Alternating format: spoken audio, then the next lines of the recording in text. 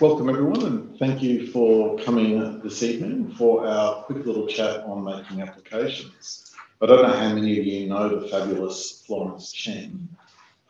Fabulous is actually her official Christian name, first name. Florence has been at the bar for 8 years. 8 years? Mm-hmm. It's a long time. Before that, she was an associate to 2 Supreme Court justices. Florence has a very extensive, wide commercial practice. She does a fair bit of tax work as well. She is a go-to counsel for lots of law firms on lots of hard technical things. She works very, very hard. She's very precise, which makes her an excellent counsel. And this is a fabulous topic for her to be chatting to you all about, with some minor input from me. I'm just old, so I'm here to add in that demographic. So thank you all again. Now, we would like this to be interactive to the extent possible, so we don't really want to be speaking at you. Feel free to interrupt, ask questions as we go along. It's all fine. This is all meant to be rather informal, despite the fact that we're both wearing jackets and I have time on. If we could start. Yeah, so I thought I'd just talk generally about some of the resources that I find really useful as a first port of call when thinking about bringing any application. So the first one actually would be the QLS Proctor Back to Basics. Does anyone have this? It's $50. It's from QLS. It was written by Kylie Downs QC, as her honour then was. And it's pretty much an article about everything you need to know about interlocutory applications. For example, it just provides the basics of a summary judgment. Remember what kind of affidavit material you need, what rule is it under, and what is the seminal case. So it's a really good refresher, or if you've never seen an interlocutory application of a particular kind, this is a great first step. So I highly commend that book to you. Great investment. The other thing is the Uniform Civil Procedure Queensland textbook. It's a bit out of date now, it's 2016, but what it is it's an abridged version of these commentaries that you might have seen, the loose leaf service. It's been updated, it's Queensland based. So for example, it just goes to, if you're doing a summary judgment, you go to that section and it's got, summarises almost all of the relevant cases, and it'll even give you a little, in brackets, this is a summary judgment where the defendant was successful on X point. So super helpful in terms of you don't have to read 10 cases. You can kind of work out very quickly if a case is helpful for you. So I highly recommend that to you as well. What else do you look at? What other materials? There's also obviously the rules. There's UCPR, the federal court rules. They can be a bit dense. And so again, having something like a loose leaf service, a commentary that's available on LexisNexis, that kind of helps you. What else? There's also the practice directions, and those differ from every level of court, federal as well as state. The state has had a recent revamp. So the one for the Supreme Court is actually very practical. So it's the practice direction of 12 of 22, and it actually sets out the day of the hearing. So things like how a call-over is undertaken, how do you exchange materials, when are you supposed to exchange the materials? So it's actually really helpful and prescriptive in that sense. But there's also one for the district court and magistrates court. So we'll highlight some of those useful points from the practice directions as well as we go along. What we've provided to you on your seats is just a checklist that I've knocked up, things that I think about at the various points in time. So broadly, it's before the hearing day. So even before you start preparing the materials, what are you thinking about?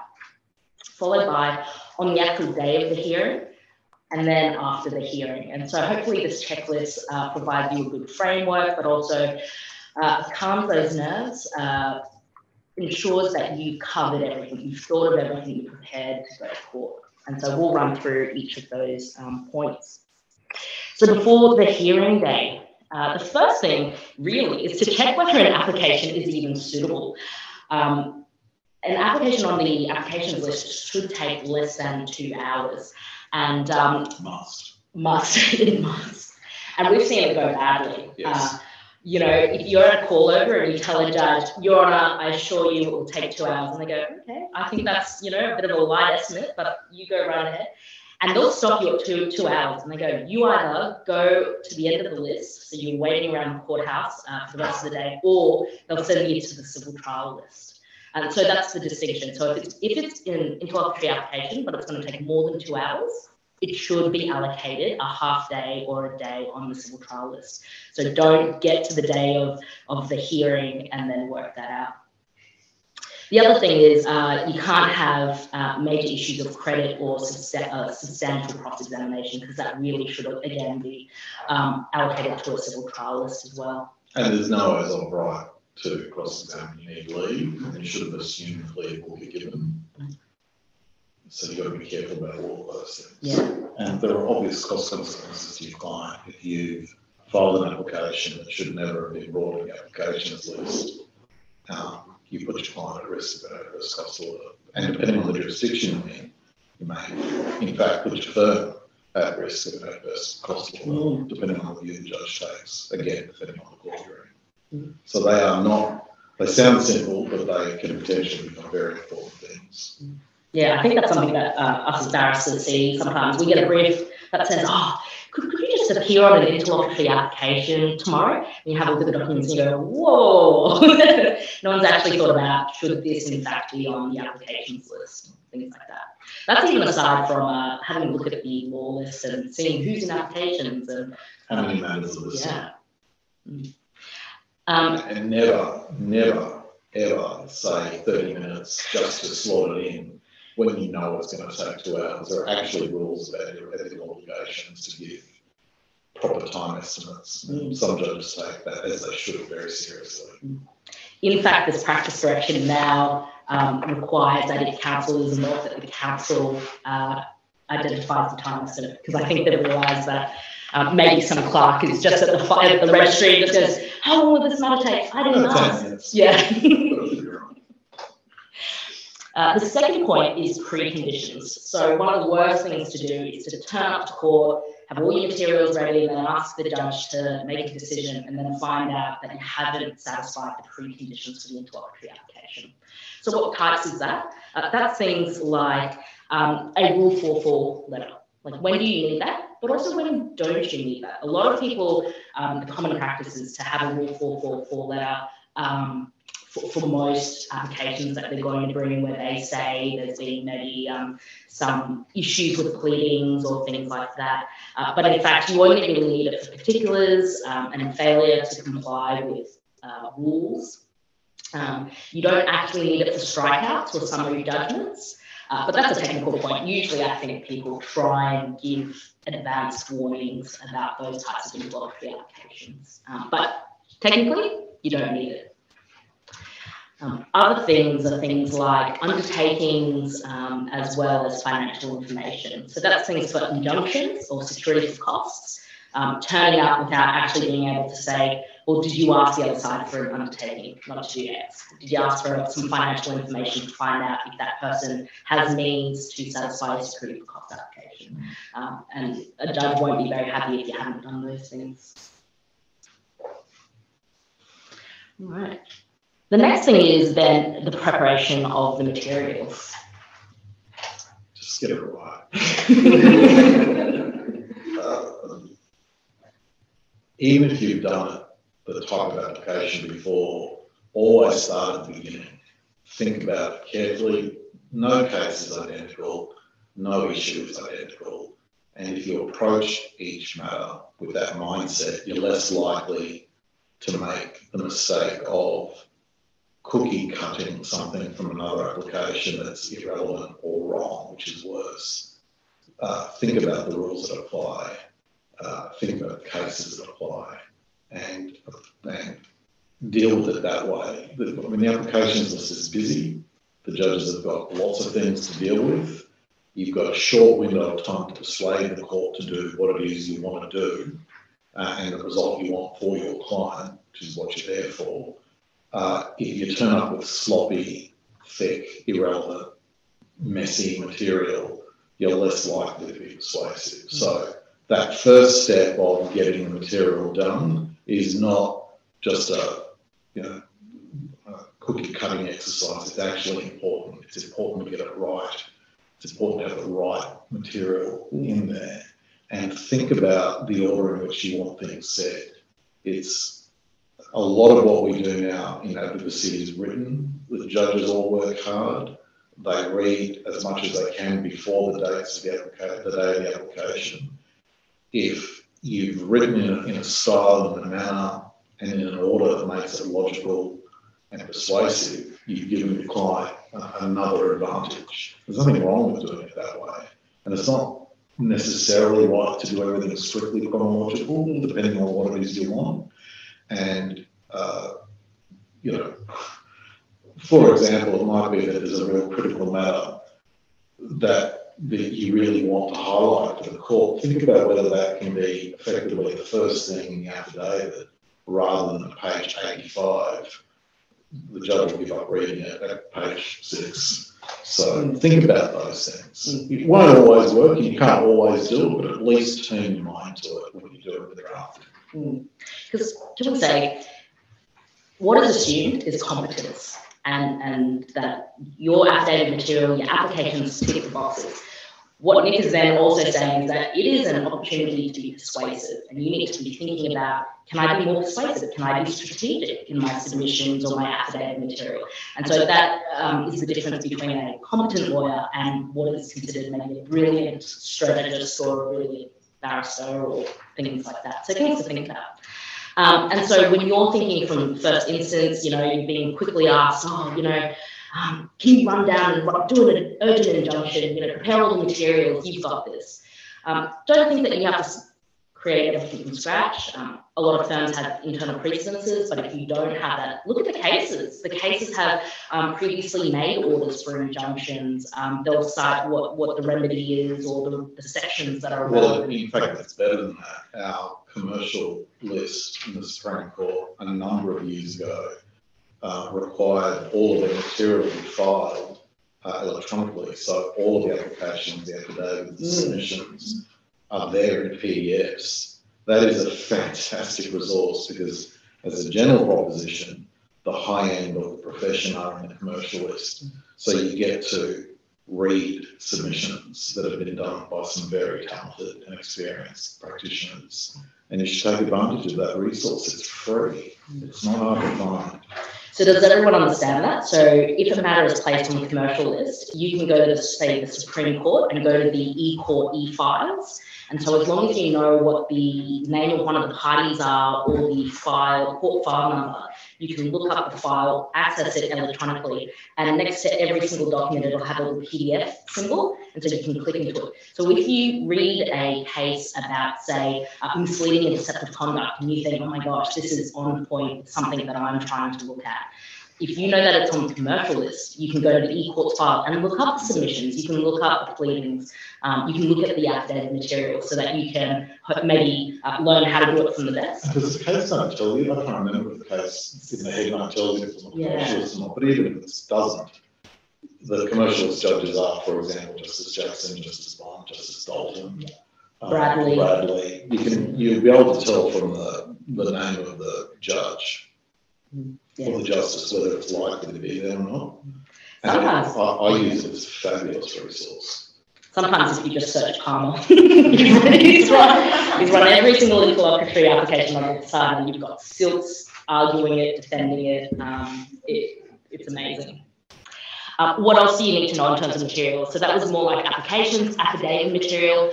Know if your release is final or interlocutory, because that dictates what kind of affidavit material you can put on. If it's interlocutory, you can do it on information and belief. But if it's final, you can seek final relief on the applications list. Then you know that your affidavit material can't be on information belief.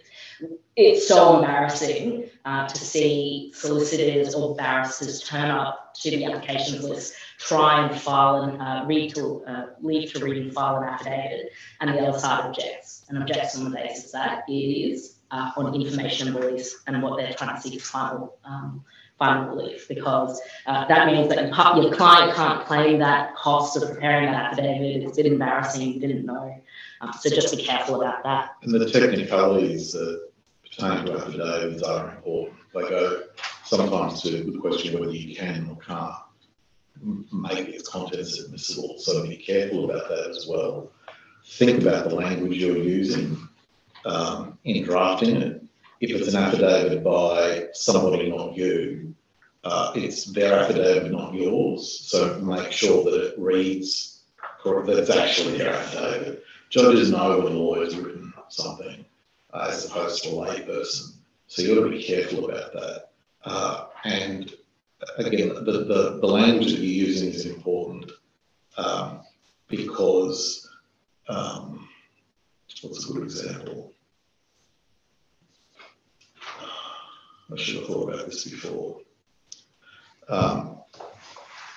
Secondary evidence is a legitimate objection. So if you're exhibiting a document to the affidavit, the text of the affidavit is a general proposition, should not recite it.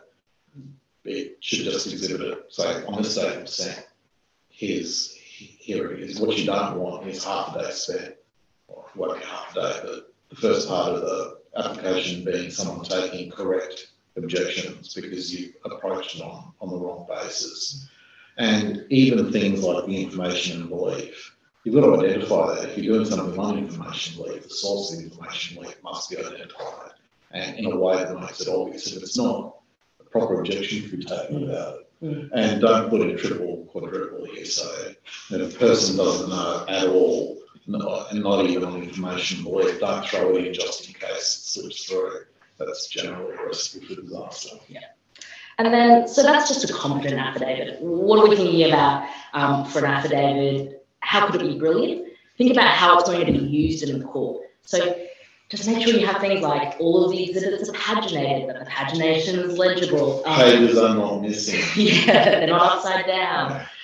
It's amazing. And then make sure, it's all witnessed properly and everything like that. You'd be surprised how often those little things don't happen properly, and it becomes the focus of the time judge's wrath. And when you're there seeking a discretion, get it right. Yeah. And don't bulldog clip an affidavit. That is the judge's headache. The next thing is, what about submissions? Often they're requested for in advance of the day of hearing, but also the district court practice direction requires that it be provided by 4 p.m. the day before the hearing. So don't get caught up thinking, I'll work up the submissions the night before and hand it up to the judge on the other side at the day of the hearing. The practice direction of the district court, I think, is at least 4 p.m. the day before, and the Supreme Court is 2 days before. Where possible. But think about that, because recent example of an application I was briefed in, we filed the submissions about 2 days before the hearing. I think it might have been 3 days. Our opponents waited until the day of. We turned up, the judge plainly read our submissions, and it just all went our way.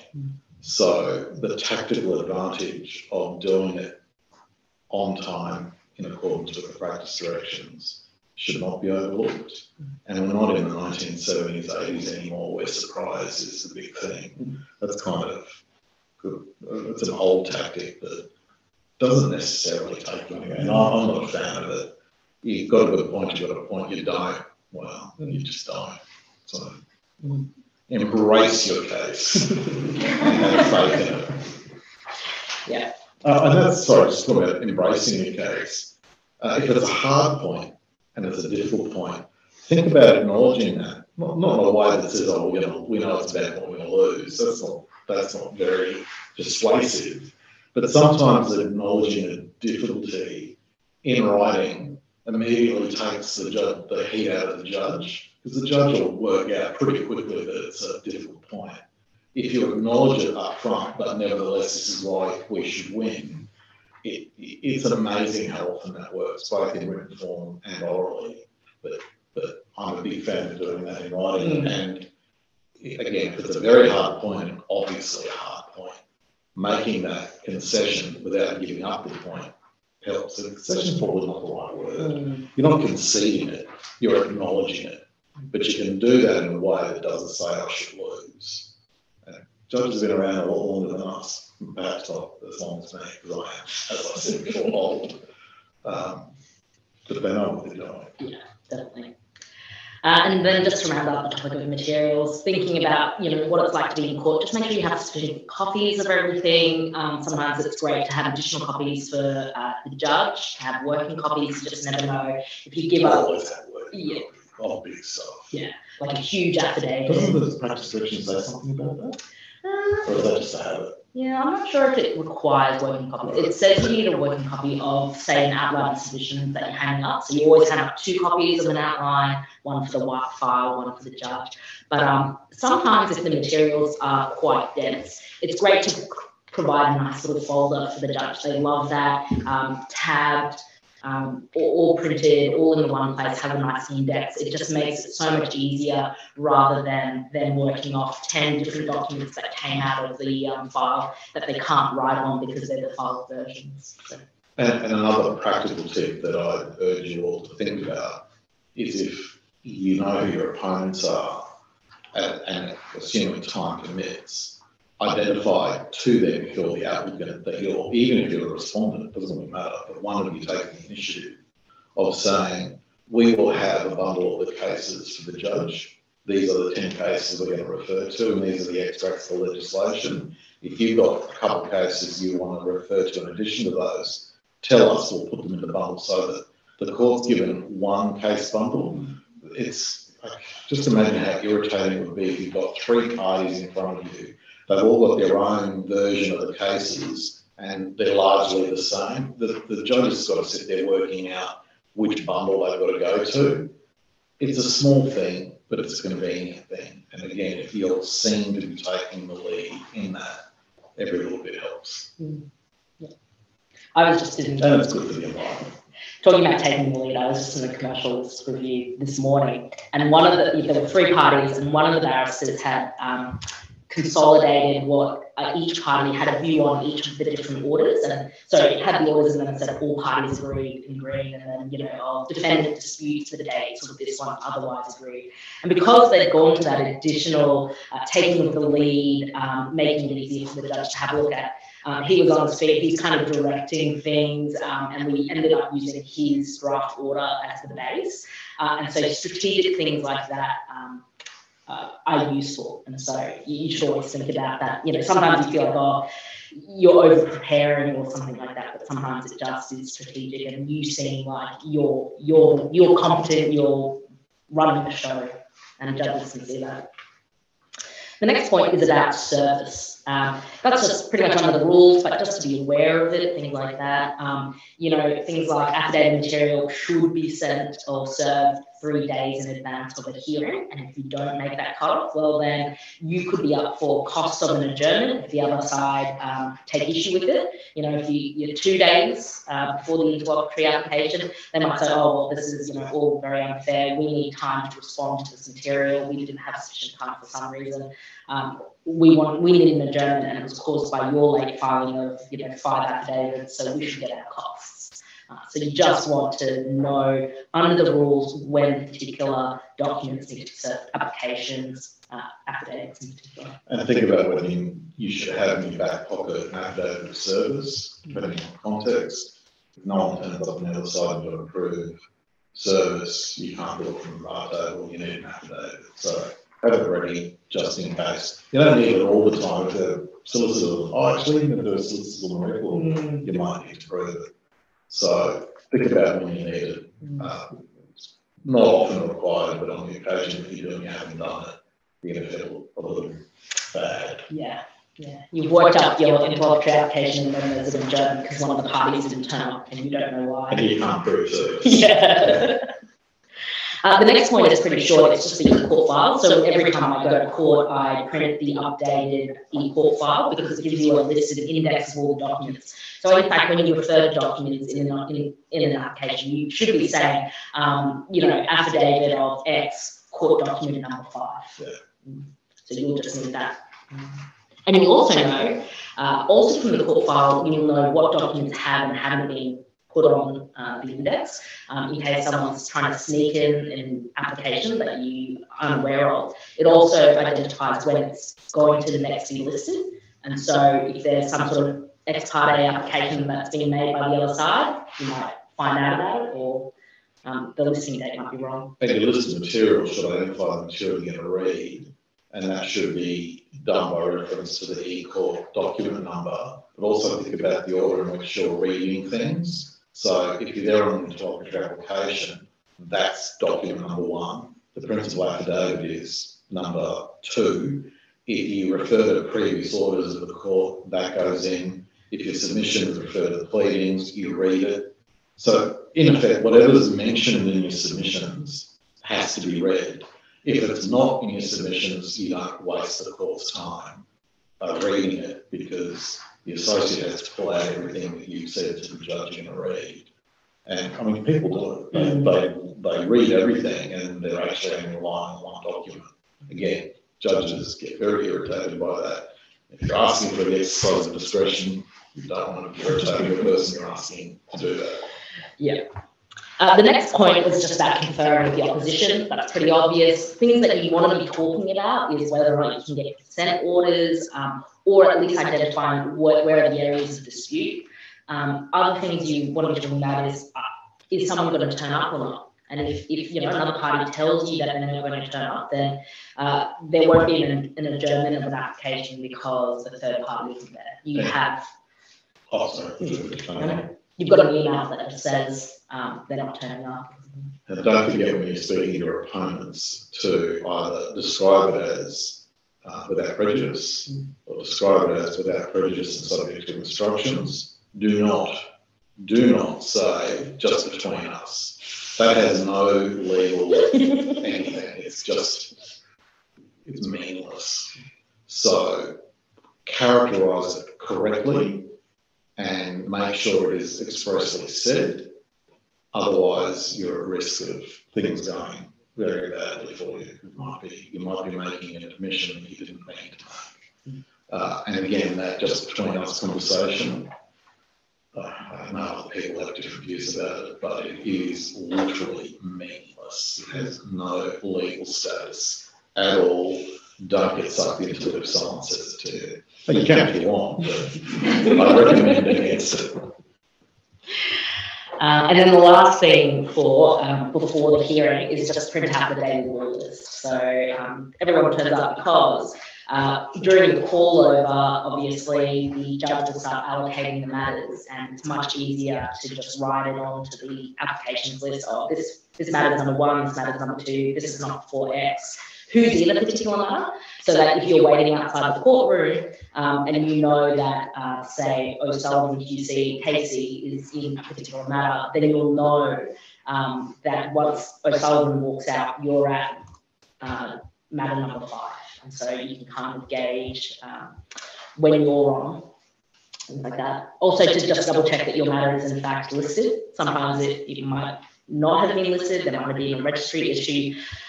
Better to know the day before than not. Yes. And another practical tip, if you're OCD like I am, and I suspect you are because you've got a law degree, I like everything packed and ready the night before. I don't like doing it the morning of, because you just don't know what's going to happen on the morning of. I have a habit, and this tip came from, I'm pretty sure, the Honourable Walter Sofronoff, something I embraced when I came to the bar.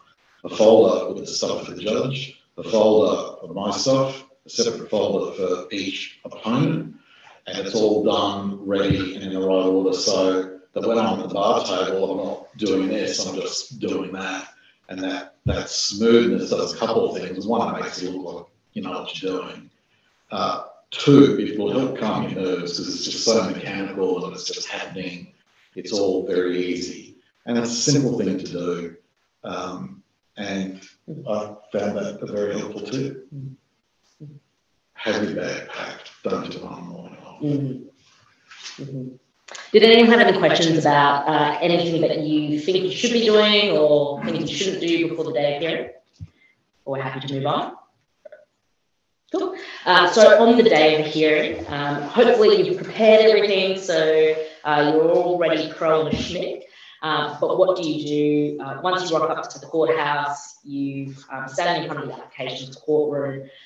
Best things to do. So this is just a checklist. I'm sure you've all done it quite a few times, but this is just to make sure that you can read this checklist before you go, so you feel very comfortable about it. Okay, I need to do X, Y, Z, and then I've done all the things that I need to do, and you can be thinking about substantive law issues in your head, not worrying about if you've forgotten something. So you find that the representatives on the other side, hopefully, exchange any materials, confer, see if there's anything else that can be agreed on, any late instructions. You need to think of the time estimate, because at the call over, that'll be the one thing that the judge wants to know about. Find out about that, or it's very good if you can say to the judge, oh, Your Honour, we've got consent orders, except we needed an argument's costs, so 10 minutes. And so then the judge might actually bump your matter up earlier, because they go, oh, it's just a cost argument, we can knock that out with the adjournments. Whereas if you're stuck, maybe even as a junior solicitor, if you're stuck with, we'll hear these 5 matters and then everything else by seniority, you will be there all day. So in that sense, there's great benefit for you to narrow the issues, make sure you've got a short interlocutory application, that kind of thing. Other things, appearance slip, just make sure you've got that, and then the call over. So like I mentioned, this Supreme Court practice direction walks you through it, so that's all really helpful. Things that people do badly, they try and go into the nitty-gritty detail about the interlocutory application, or they try and give their appearances when all the judge is looking for is a time estimate. Yeah, so full respondent, 45 minutes, that's it. By consent, yeah. Unless the judge asks you for some more detail. Yeah. Which sometimes happens if they've read the material and they think your application is dodgy. You'll find out about that pretty quickly. Yeah, and then just listen, as I mentioned, you have the date of the law list, you write on it, the allocations, and just be careful if they say that it's a short matter is, usually say something like short matters are under 10 minutes, then these 5 long matters in this order, and then everything else by seniority. Then you've got to eyeball that courtroom to know who's more senior than the other people. Is your barrister more junior or more senior than X, Y, Z, blah, blah, blah. And don't forget at the call over, just because the parties may have agreed on an outcome, if it requires the exercise of discretion, it's not for the parties. So don't forget that you can't consent to it. You can tell the court that it's not contested, but it's subject to discretion. So remember to say that. Remember to communicate to the court that you know it's up to the judge, not the parties. That is a pet hate of theirs. They're like, then it's not by consent, is it? Yeah. Also, just really basic things about, bar table etiquette. I'm sure you've heard about it, but just I've put a checklist just to hopefully remind yourself about it. Usually it's seniority as you're looking at the bar table from right to left. Sometimes the Crown or the prosecutors always sit on the right. So if you're a bit uncertain, you can hang back and you can let the other parties move forward. If there's a silk, they tend to take the right hand of the bar table. Don't stand while other people are talking. That's it's very rude. Yeah. So if you're addressing your opponent, should be sitting down. If an objection is being taken, you sit. That's the etiquette. And the reason for that is so the judge knows who to look at. If 3 people are standing, who's the judge going to look at and to know who to talk to? It is that I actually find it almost a higher risk at the bar table. And it's not some quaint old rule, there's actually a practical reason for it. Yeah. And then, you'll give your appearances in order, usually of seniority or, again, by the bar table. You'll hand up your materials, and just make sure when you hand up your materials, you usually hand up all the materials. So even things like draft orders, good to put them up front. So you'll hand up your submissions, a bundle of authorities and draft orders, so that you're not making the court staff walk back and forth and, here's my submission and here's the case authority. And then once you get to the end, then you hand up draft orders. Sometimes it's just neater to hand it up all in one go. And also, think about that. Sometimes it's not appropriate to hand up the order either, because it might be viewed as a bit presumptuous. So think about it. Don't just do it. And the terminology is I read, not may I read. You've got the right to read it, so you say I read. You identify what you're reading, and if it's by way of the list of material, you can say so. I have copies for Your Honour. May I hand them up to you together with a copy of a bundle of authorities? It's a joint bundle for Your Honour's convenience. Would you like a working copy of the pleadings or something if you do? We've got a copy of that. Do all that up front, but careful with the terminology. It's got to be correct so the judge knows that you know what you're doing. Definitely. And then once you hand up all of this material, just check with the judge if they have had an opportunity to read it, because you sent them the day before or not. Some judges like to have the silence of just reading the materials. They might even adjourn for 5, 10, 15 minutes to do that.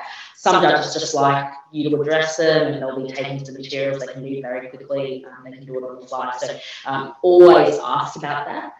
Sometimes an elevator pitch is always really good. To say, Your Honour, this is an interlocutory application for summary judgment. The reason my client is seeking this relief is because of X, Y, Z. So you set it up right from the beginning why the judge should be giving you the relief, and they go, oh yeah, that does sound like reasons why I should give summary judgment.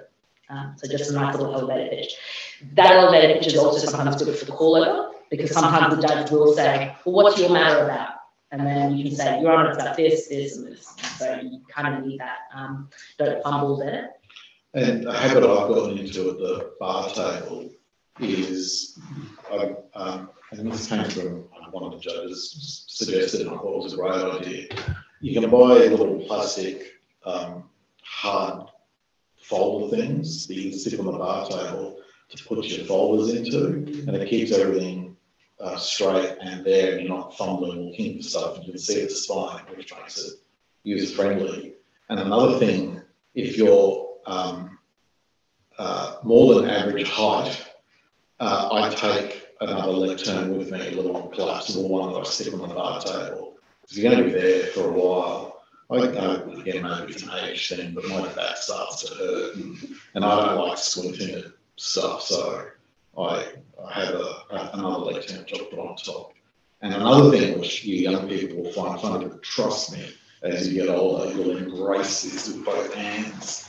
Print your notes with a big font so you're not sitting there squinting at a size 12. I do mine at about 17, and even with these glasses, it just makes sense much easier. I've never had that problem with the lectern being too low. But I'm not game to bring my own step. I've just been told, don't hide behind the lectern. But actually, interestingly, because I am short, what I do is I push the lectern to the side and I angle it so that the judge can see me and can see everything, and either the lectern doesn't. So the lectern isn't blocked, so I'm not like this. I'm not blocked by it. I just turn it to the side. So that's my tip. Then what happens at the end of the... During the hearing, listen to the judge, listen to the cues, answer the questions, answer it directly. Don't say, I'll deal with that later, when you have no intention of dealing with it later, for a couple of reasons. The judges will know that you did that, and the next time you turn up, they just won't believe you. And as I heard the Chief Justice say recently, I'm not going to get this right, I'll say it beautifully, she said it. When you're a legal practitioner, having a good reputation is all that matters, and not having a good reputation is all that matters. And all the little things you do in court get noticed. You start building a reputation from the ground up. If you're one of those advocates, solicitor advocate, counsel, doesn't matter. If you're someone who says you're going to do something and you don't, they notice it, they'll know it. Address the court, be polite to the court, even if the tone may be something that you are uncomfortable with. Your job is there to advocate for your client. More often than not, it's just the judge testing the waters, pushing against you, and you should be brave and respond. And as I said before, embrace your case. Hard or easy, embrace it and be prepared to argue it and deal with it.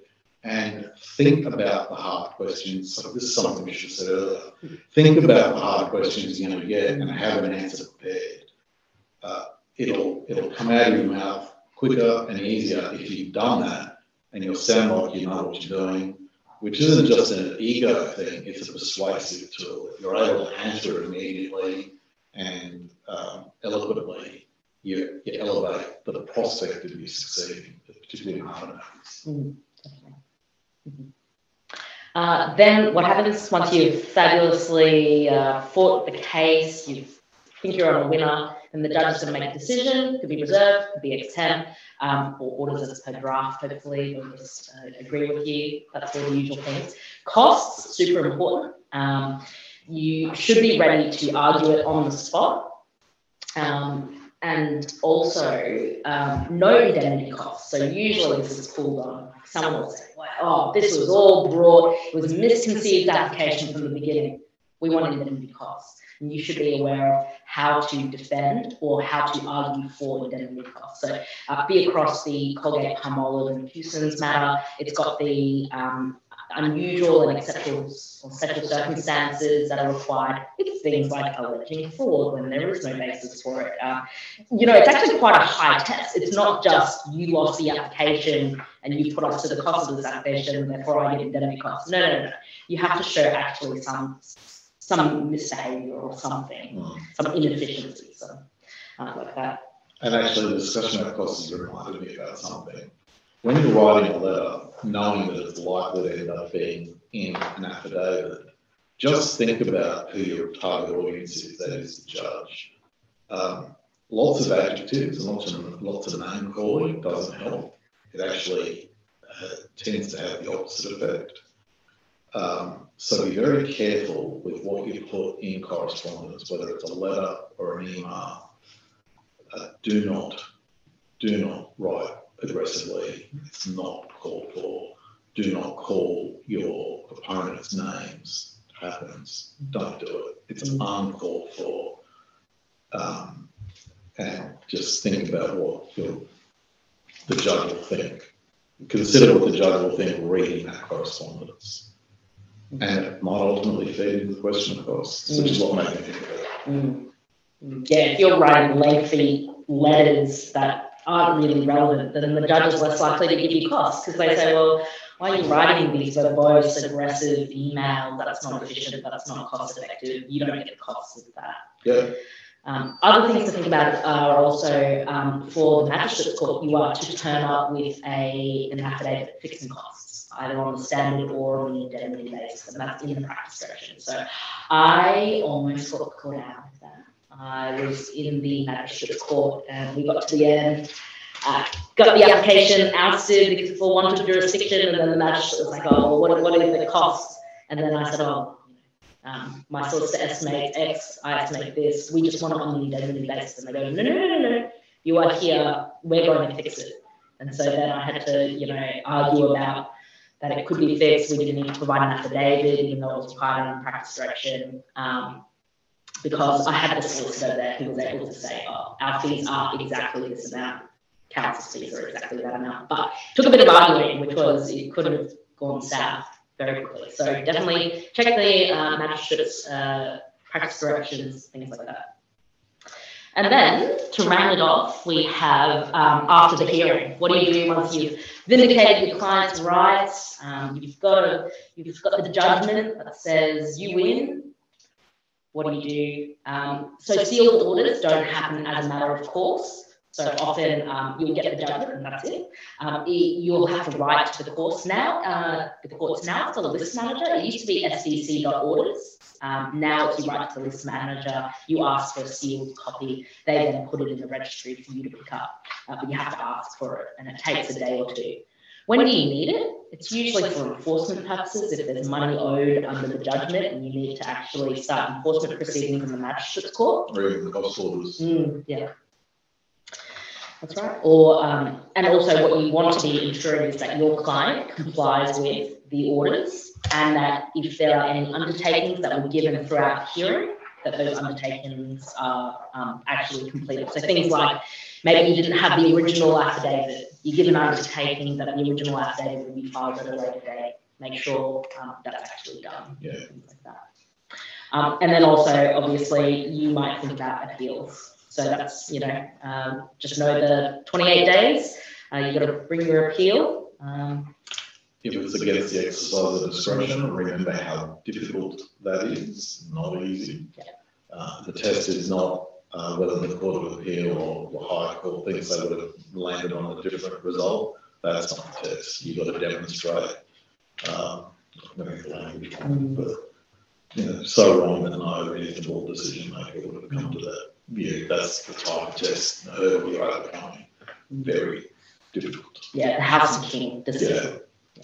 So very difficult. So even if you're angry, maybe security costs were ordered against your client, very, very difficult to appeal these kinds of interlocutory discretionary decisions. Yes. Well, that was all we wanted to talk about, and now that we've got a little checklist. So did anyone else have any questions or have a great anecdote of where you saw something go spectacularly wrong? We love them. Awesome. Yeah. What's your advice for when you make a mistake? And the best way of just dealing with that and I guess to really do it and not lose face in the eyes of the judge. What type of mistake do you have you're thinking of? Because it kind of depends. Something minor, I suppose. Like a typing mistake? If you say something and then you have to withdraw that later, or maybe you refer to the wrong document or the wrong page or the document or something like that. My style would be to apologise, correct the record, and identify what the correct thing is. Even if I make a submission and the judge says, "What about this?" I mean, on occasion I've said, "I hadn't thought about that. That's actually a really good point," and then either respond to it or accept it and move on. Yeah, I'm always of the school of thought of always just trying to correct the record, even if we've moved on. So say, for example, you read a passage of the case and said, "Oh, the case stands to this proposition," and then someone says, you just read the following paragraph, it'll actually say that's not right. But you wouldn't want to be thought to mislead the court. And so I would, when it's appropriate, hop up and say, "Oh, and Your Honour, I took Your Honour to this paragraph of that decision. I'll just also bring Your Honour's attention to the following paragraph." So it's not settled law. Something like that. Just on that, with cases, and this actually happened where my opponent cited the case for authority for a proposition. I read the case, and in fact, what was cited against me was the court reciting the losing side submission and then rejecting it, but the bit about rejecting it wasn't there. Read the authorities. Don't assume that what's being put against you is correct. Check to make sure that it's still good law. And you yourself must be very careful that you don't make that type of mistakes. Remember what I said before about reputation. That's really, really bad. Another tip, if the legislation uses a particular phrase, you use that phrase, don't use different language. The High Court has reminded us over and over again not to do that. That's really important. And some of the judges will chip you for changing the language because they'll think that you're trying to slip one past them by using different terminology. If you're giving the effect of correspondence and not being precise about it, you should say so, because you don't want to leave the court with the impression that you're asserting something with precision when in fact you're saying it loosely. You should, for the correctness and for fairness reasons and for reputational reasons, make it clear that that's what you're doing. Again, you don't want to develop a reputation as a legal practitioner who will say anything, because ultimately that will affect your client's position, because judge won't believe you. And for barristers, that's been a reason why some barristers maybe haven't gotten silk or didn't get silk earlier, because maybe they've said something in court, or that's, you're known as that person who flies too close to the sun, and it's just not a good reputation. There's arguing, putting your best head forward for your client, and then there's maybe looseness. Yeah. We're all black letter lawyers, no one likes to be too loose. Just with affidavit material, I've been told when you're doing your exhibits, two different views. So, for example, if you've got an email attaching a letter, and then there's other emails and link that chain of emails. On one view, I originally you attach everything because you don't want to show that, you don't want to omit things, and the judge might think, for example, oh, well, why did you leave off the rest of that email chain or the email closing the letter? But on another view, I've been told, no, you just attach the letter that you're talking about. Otherwise, so rather than saying exhibit here is a true copy of that correspondence, which I would think would be everything, exhibit here is a copy of X letter. What is the best way of doing that? Because I get sort of conflicted on it.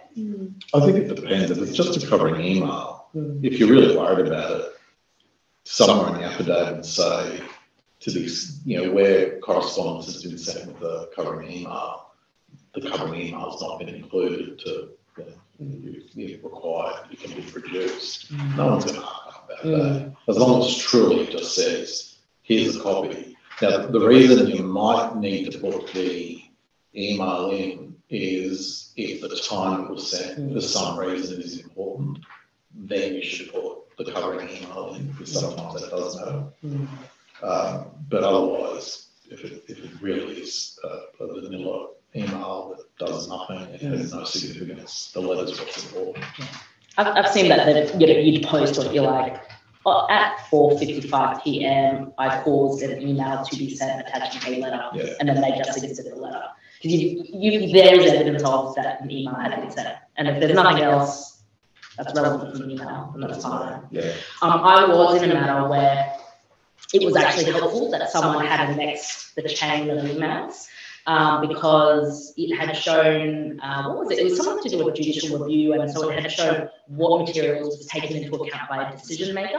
And because the decision maker had just written it into an email and said, I've taken into account all of this material, and I make this decision. And it was clear, it wasn't clear from the text what actual material had been taken into account, but in fact, that decision was annexed with the following emails. And so it was clear that 3 documents had been emailed to the decision maker, and it was clearly referenced there. So sometimes it's helpful to see the whole chain of the email, but I think it's just a judgment call. And another thing with affidavit is if you're responding to an affidavit and the contract's already evidence, just refer to that copy, presuming it's right. Again, irritating having 10 copies of the same document exhibited in 10 different affidavits. That becomes cumbersome and difficult. And this is perhaps just a pet thing of mine, if you've got the same deponent swearing multiple affidavits, have the exhibits sequential, don't reset it one again. Because as the advocate on your feet, you refer to the affidavit submitted exhibit 3, the judge will say, which one? There's 10 of them. They all have the same exhibit number. Don't distract the judge with little irritating things like that. So in a sense, you really want to think about how will this be presented in court? What is the most useful? Like, is it just cumbersome to have these useless covering emails? Then don't include them. Think about how that will present to a judge. Don't have, every time you have a new email, don't include every single subsequent email if it's replicated 5 times across 5 different affidavits. But just make it clear that that's what you've done. So the judge understands that that's what you've done. And your opponents. Any other questions? Yeah, go ahead. We get like self-tracks about that. When dealing with them, how far can you go when dealing with them? For example, sometimes we write a letter and we say your application is very low success. And sometimes their own lack of understanding can really hinder that. How far can you go with informing them? You got to be question for the online audience. How far can you go when you're against a self-rep in terms of describing in correspondence your views about their prospects? Is that fair? Yeah.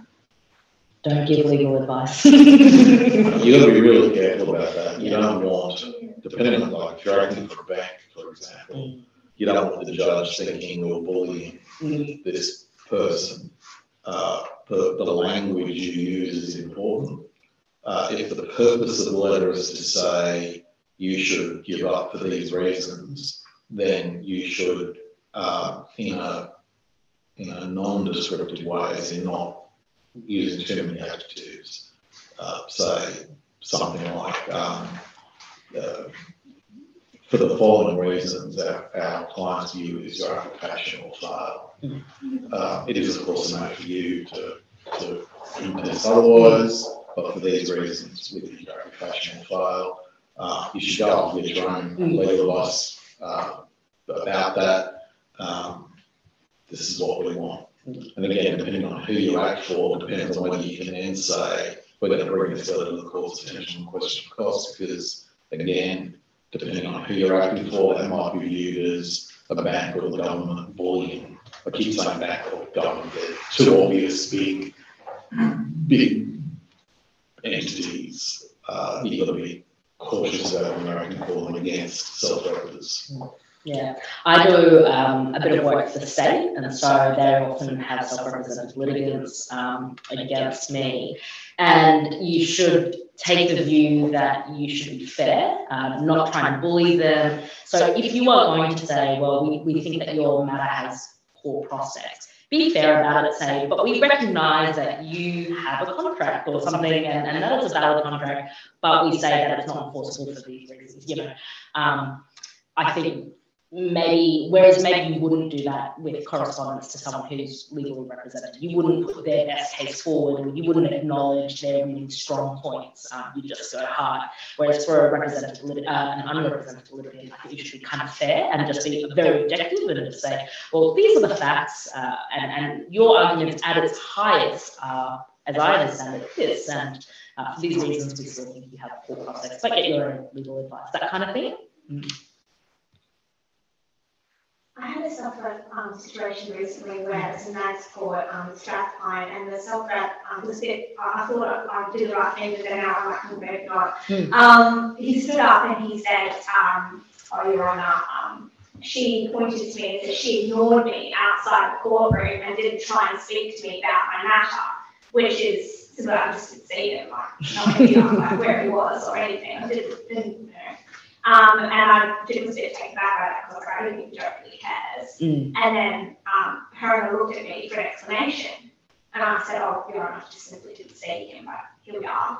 And then he again insisted that he tried to talk to me outside of the room to resolve it and seeking an explanation. And it was a blatant, like, it was really bizarre. But then the judge actually looked at me and said, was like, is this true? Why didn't you attempt to resolve this outside? And I'm trying not to look like I'm, a bullying lawyer or something like that. So I'm right, apologies. Just didn't see. And unfortunately, that wasn't the end of the issue. It just sort of kept going. I didn't know whether the magistrate was having a bad day or whether I should have been, I don't know whether I should have said more or. Probably. I think the way to deal with that is to say, as Your Honour knows, it is impermissible to give evidence from the bar table, but you've asked me a direct question, so I'll answer it directly. Yeah. We did not have any discussions about settlement. The applicant, whatever it is, did not approach me. And I had no idea who it was, so I couldn't have approached the applicant. Don't be backwards about correcting something like that. Yeah. But you've got to be careful. You're not supposed to give evidence from the bar table. You've got an opponent, self-rep or otherwise, who's making stuff up and saying from the bar table. You need to be polite but firm in your response. I didn't want to seem petty. I was just trying to be like, Okay, I'm not saying man, like putting a finger at me. I just thought it was, didn't know if I would react to that approach, especially because Caroline actually seemed to be like a bit cranky with me. Because apparently we left the self-rep outside. Anyway, I think if a magistrate or any judge asks you to respond to a question, answer it. And so she was clearly trying to get an explanation as to why you hadn't conferred in advance. And so if it was that the applicant never approached you, you never spoke, you didn't recognise him, you never spoke to him, then that puts in context what the applicant is saying when he said, she ignored me because he didn't actually make an effort. That kind of thing to get a picture. Yeah. She looked straight at me, Your Honour, and I was like, Maybe next time something like that happens, I'd urge that you respond in something along the lines that we've suggested, but then add to it. But Your Honour, how about you adjourn Yeah. for 10 minutes to have a discussion now? Yeah. That'll diffuse it because the judge will go, oh, okay, fair enough. Go out, come back, and so it was a waste of time. But Yeah, very good. Mm-hmm. So how important is it to know the decision makers, the judges? Like how much, if at all, do you adapt your approach depending on the judge that you're going to be appearing before?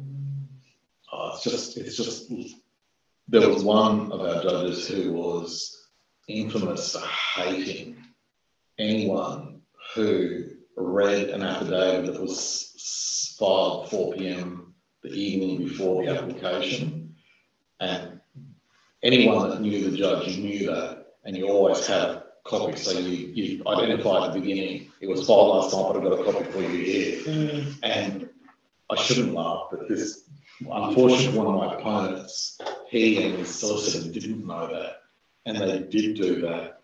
And the judge had some words, said some words to them about that, and the judge couldn't find a copy of the affidavit because it was too late to get to the judge. And of course, on the other side, I'm sorry. He bent down under the bar table to find the judge didn't see that had happened and said firmly to counsel, "Where's your instruction, solicitor?" And all he heard was like,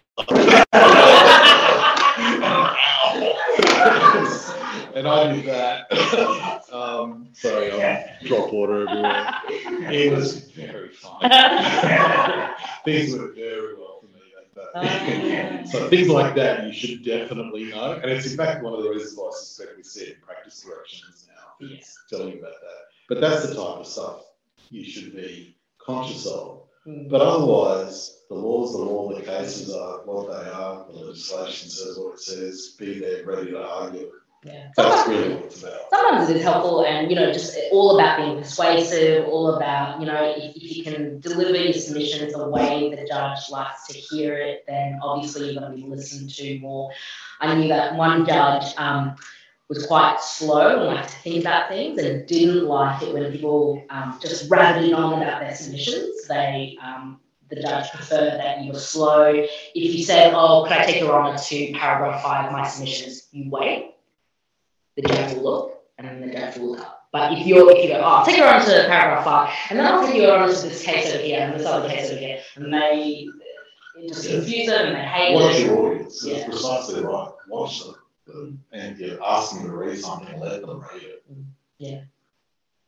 Okay, I think that'll conclude. We'll probably hang around for a little bit to answer more questions, but we hope you found that was informative. We hope that you can hold on to that checklist in the future if it just helps you to calm your nerves and know that you're well prepared and have everything ready to go for. Thank you so much. Thank you very much.